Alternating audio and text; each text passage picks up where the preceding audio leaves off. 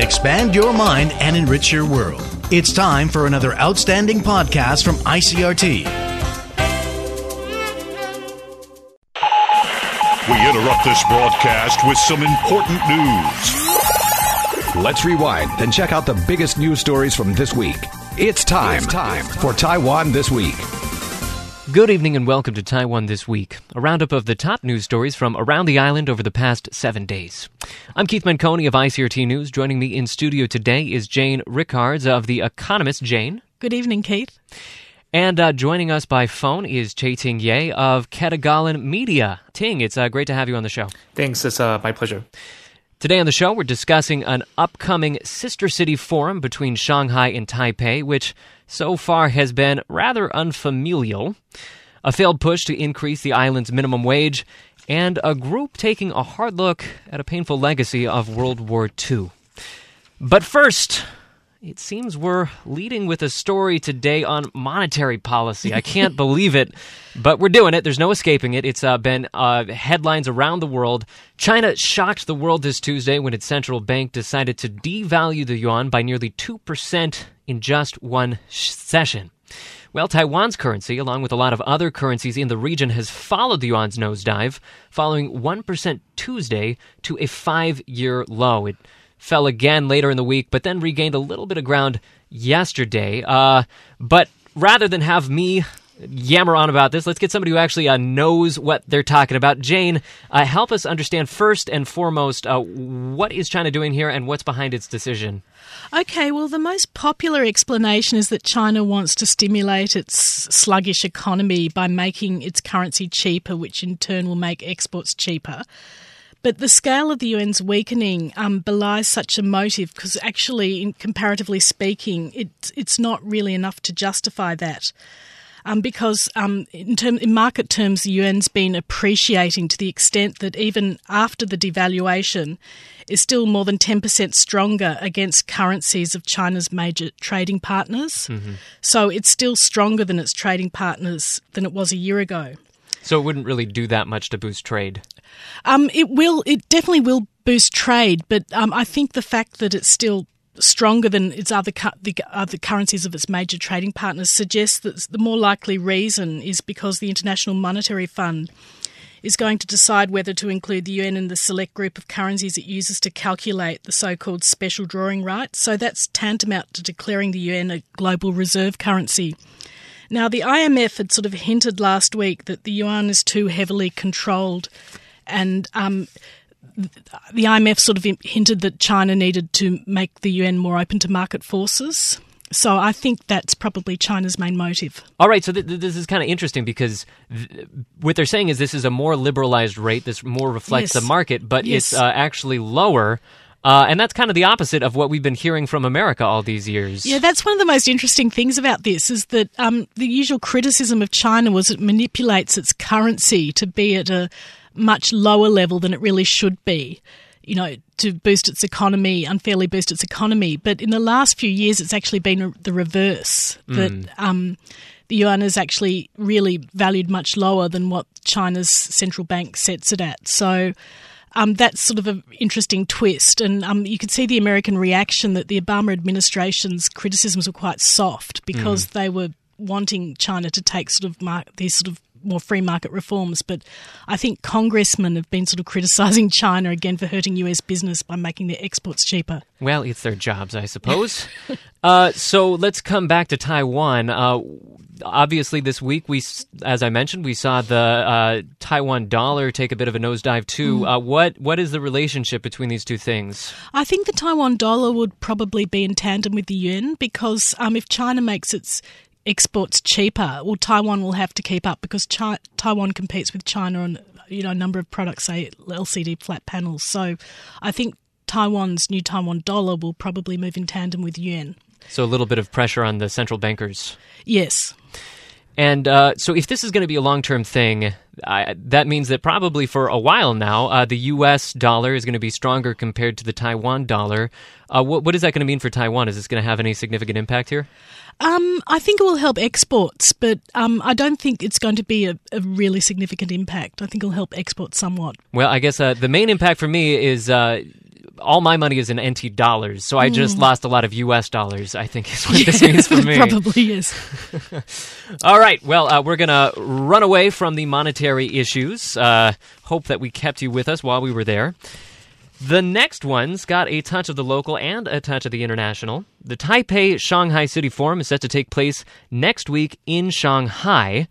Since it began in 2010, the annual forum between Taiwan and China's two largest cities has been a chance to share information, move forward cross-strait agreements, and just generally, get to know each other a little bit better.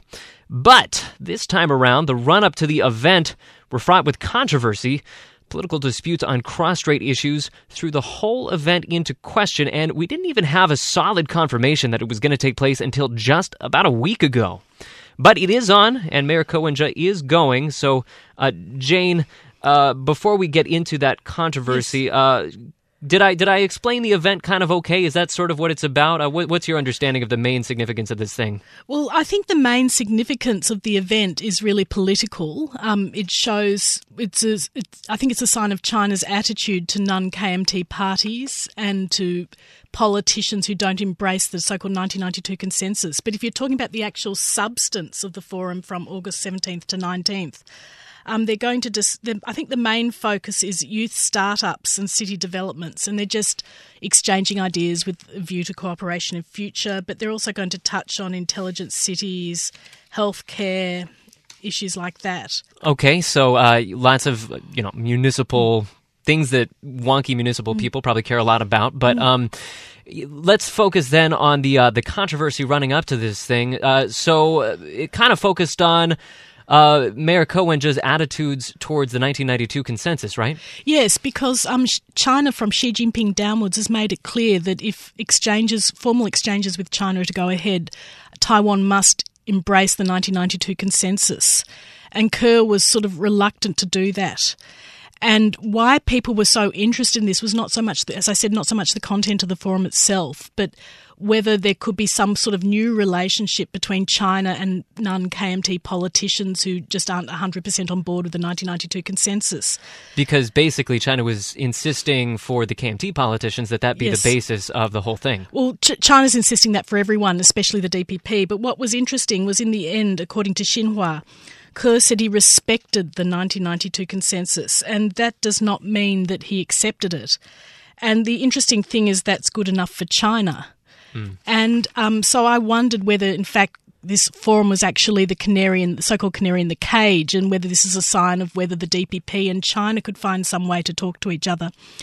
And I spoke to an analyst about this, and he said, well, no, it's not quite the same because the DPP's got an independence charter behind it and Kerr doesn't, and then Kerr's an individual politician, so he could be more flexible.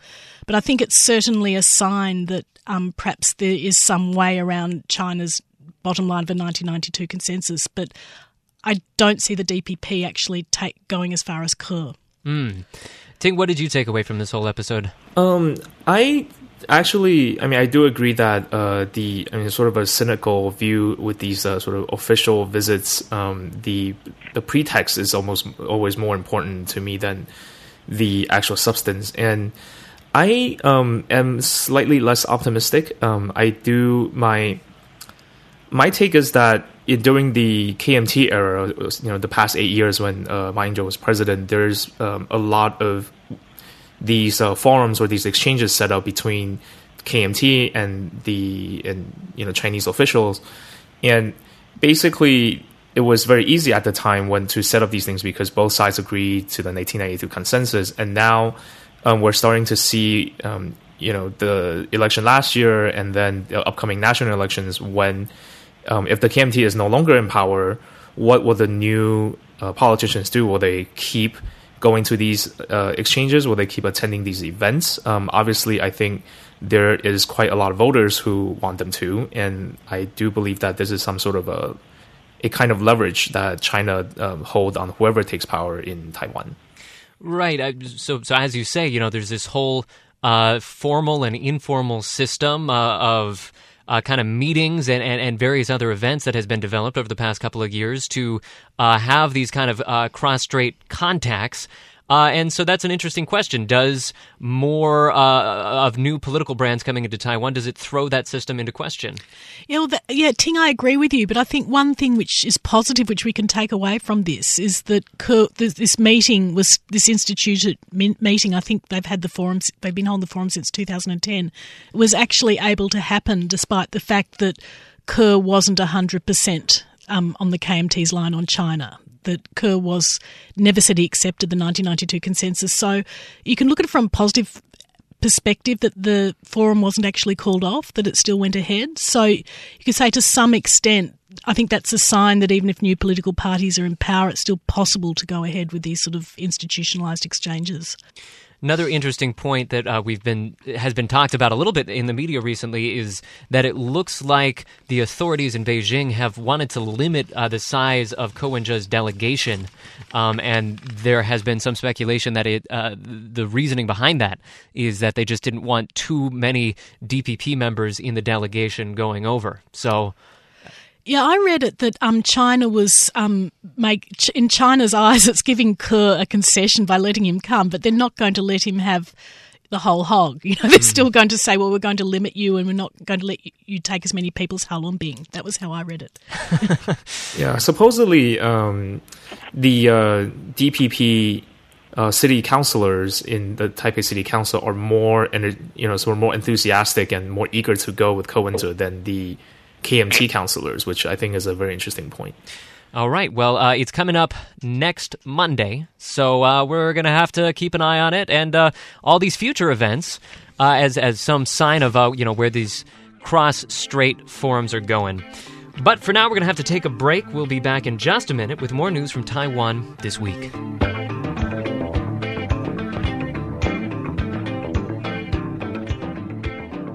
All right, and we're back to Taiwan This Week, ICRT's weekly roundup of news from around Taiwan. I'm Keith Menconi, joined by Jane Rickards and Che-Ting Ye, jumping right back into things. For those of you who were worried we didn't have enough economic news today, fear not! Disputes over the minimum wage picked up this week. The Ministry of Labor's minimum wage review met Wednesday to discuss a 1.5% increase to the minimum wage, and they decided, no, not right now. Based on the reporting I've heard, it sounds like uncertainty about economic growth and pressure from business leaders carried the day. So we're walking out of these talks with no wage increase for now, but actually a number of labor groups were looking for a pretty large increase, larger than the 1.5. Let's put some figures to this. The minimum wage was raised quite recently. Back in July, it was set to 20,008 NT per month. Now, these groups were asking for 26,000, so much bigger than the 1.5% increase. Jane, let's take a little bit of an economic perspective to this. What kind of factors do you think that these ministry officials were weighing when they thought about this? Well, of course, the main issue that they were looking at is Taiwan's gloomy economic prospects. And recently, I read in the Central News Agency that the government's going to downgrade Taiwan's GDP forecast from 3-something% to, I think, 2.68%. So things aren't looking bright. And what I've noticed from talking to economists over the years is that they've said to me that employment is almost like Taiwan's dole, that they keep wages really low and unemployment is also very low. So I think from macroeconomic perspective, if they raise wages too much, it also risks increasing unemployment. Right, and so they wouldn't have support for those unemployed workers. No, it doesn't have sort of a welfare state like some European countries or Australia or nations like that.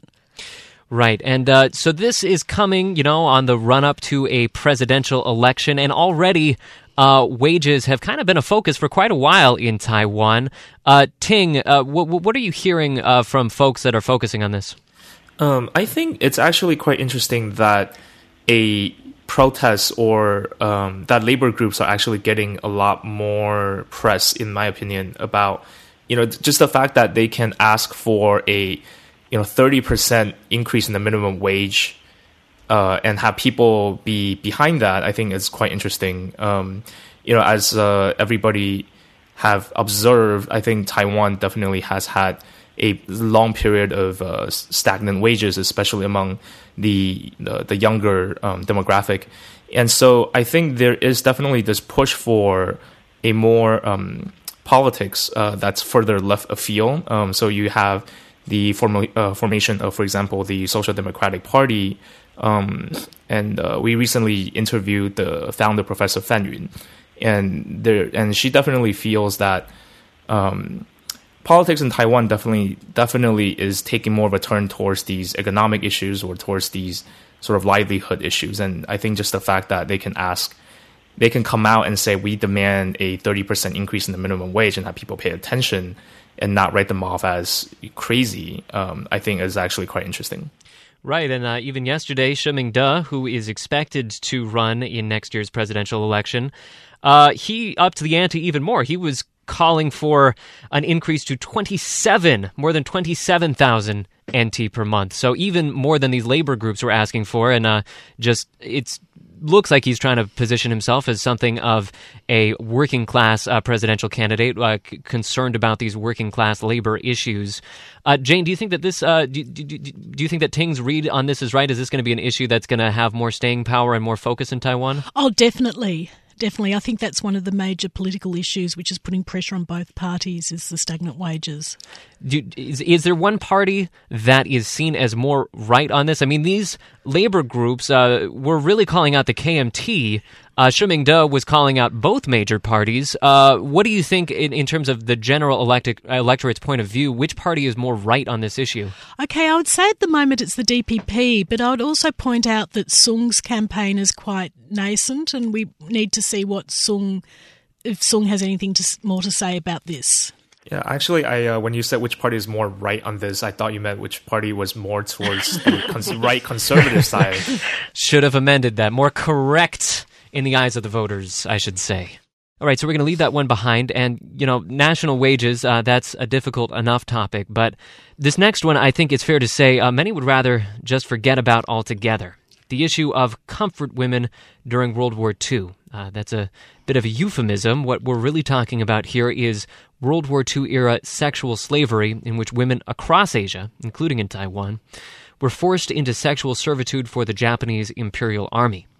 Today, August 14th, actually serves as something of a day of remembrance of the wartime atrocities for civic groups across East Asia.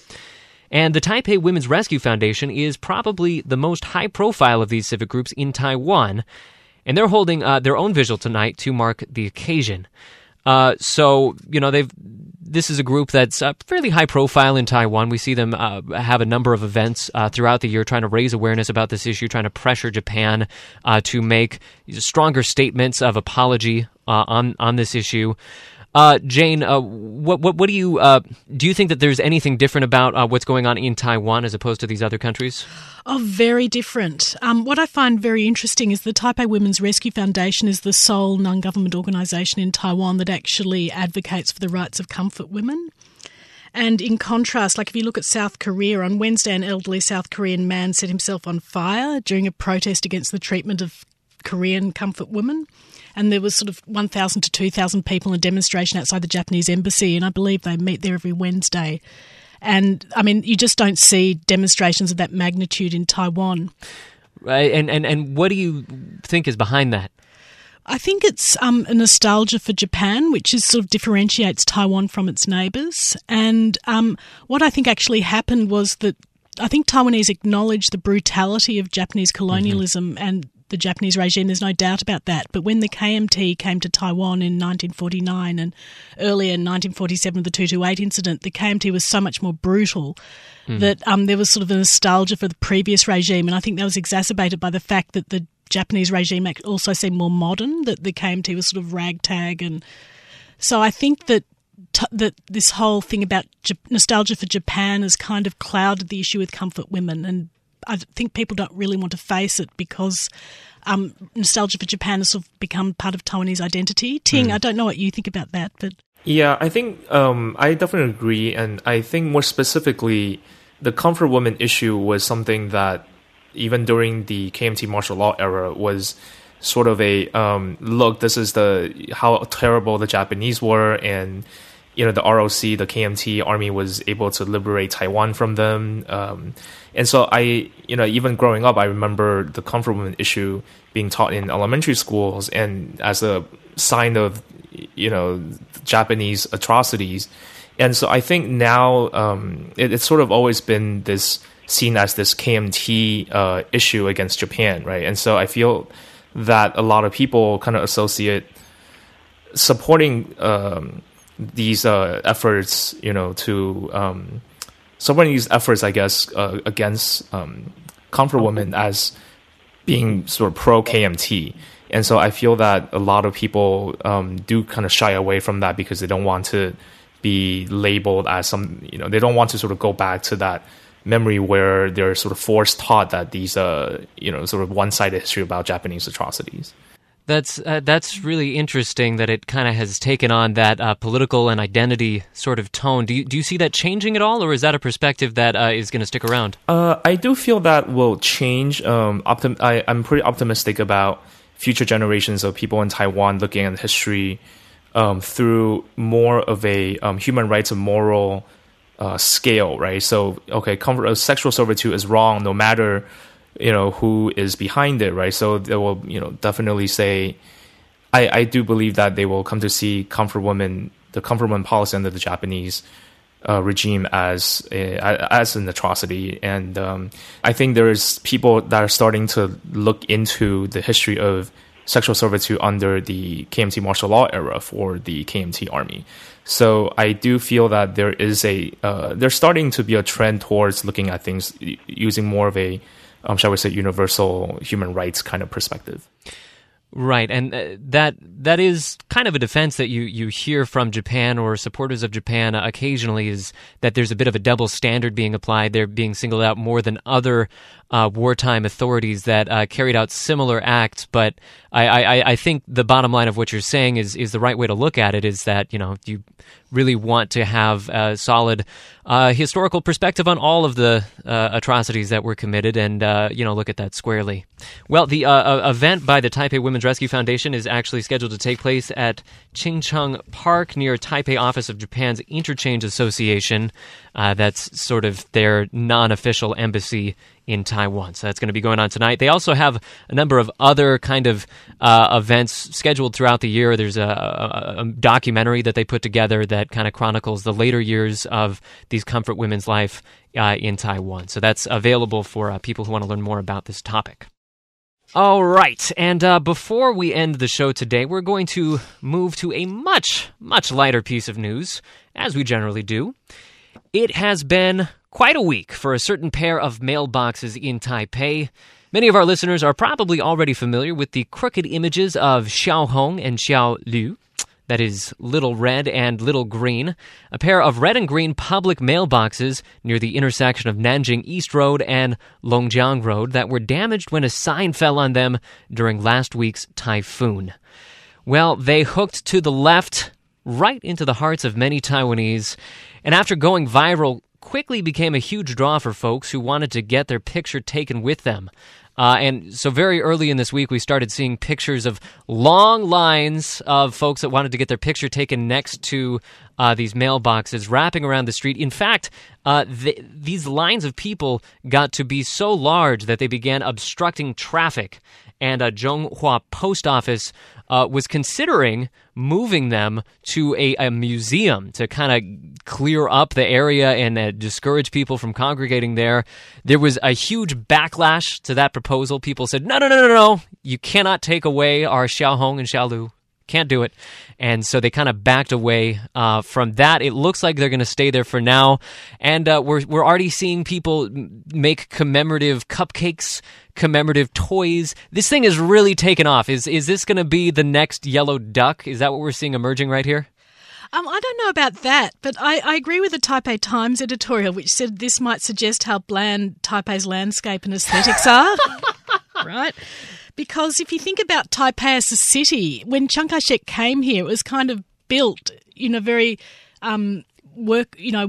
workabout manner. It was just kind of a lot of squat buildings because it was just a base for retaking the mainland. It wasn't a city in its own right. And since then, it's been very hard to institute urban renewal plans because you need something like 90 plus of residents to agree to it. So I would agree that perhaps the mailboxes represent the fact that people want to see more playfulness in the city's design. They don't like all these sort of bland squat buildings. What did you take away from this, Ting? And all I have to say is whenever there's a line, the lines just get longer, right? I remember, Mr. Donut? Basically, I from personal experience, people in Taiwan just like to see what else everybody else is up to. So, hey, if there's a line, I'm going to stay in it, and I'm going to see what's at the end of the line. So it's popular because it's popular. Exactly. Yes. Yeah, and we see this at night markets too. There's always going to be like 2 fried chicken stands, and one is going to have a line wrapping around the block, and the other one will have nobody, and they taste exactly the same. All right, well, that's an interesting window into group psychology in Taipei. Jane, did you get a selfie with that? No, I didn't actually. Whenever I see something like that, I just detest waiting in queues. I've got an impatient personality, so if they're queues, I won't go. Ting, when next time you make it to Taiwan, do you think you're going to stop by there? It's not on my itinerary now, but I kind of see, maybe in the future they will make all of the mailboxes in Taiwan look exactly like that. So we can slant all of our mailboxes. All right, well, we are going to have to leave behind all that for today.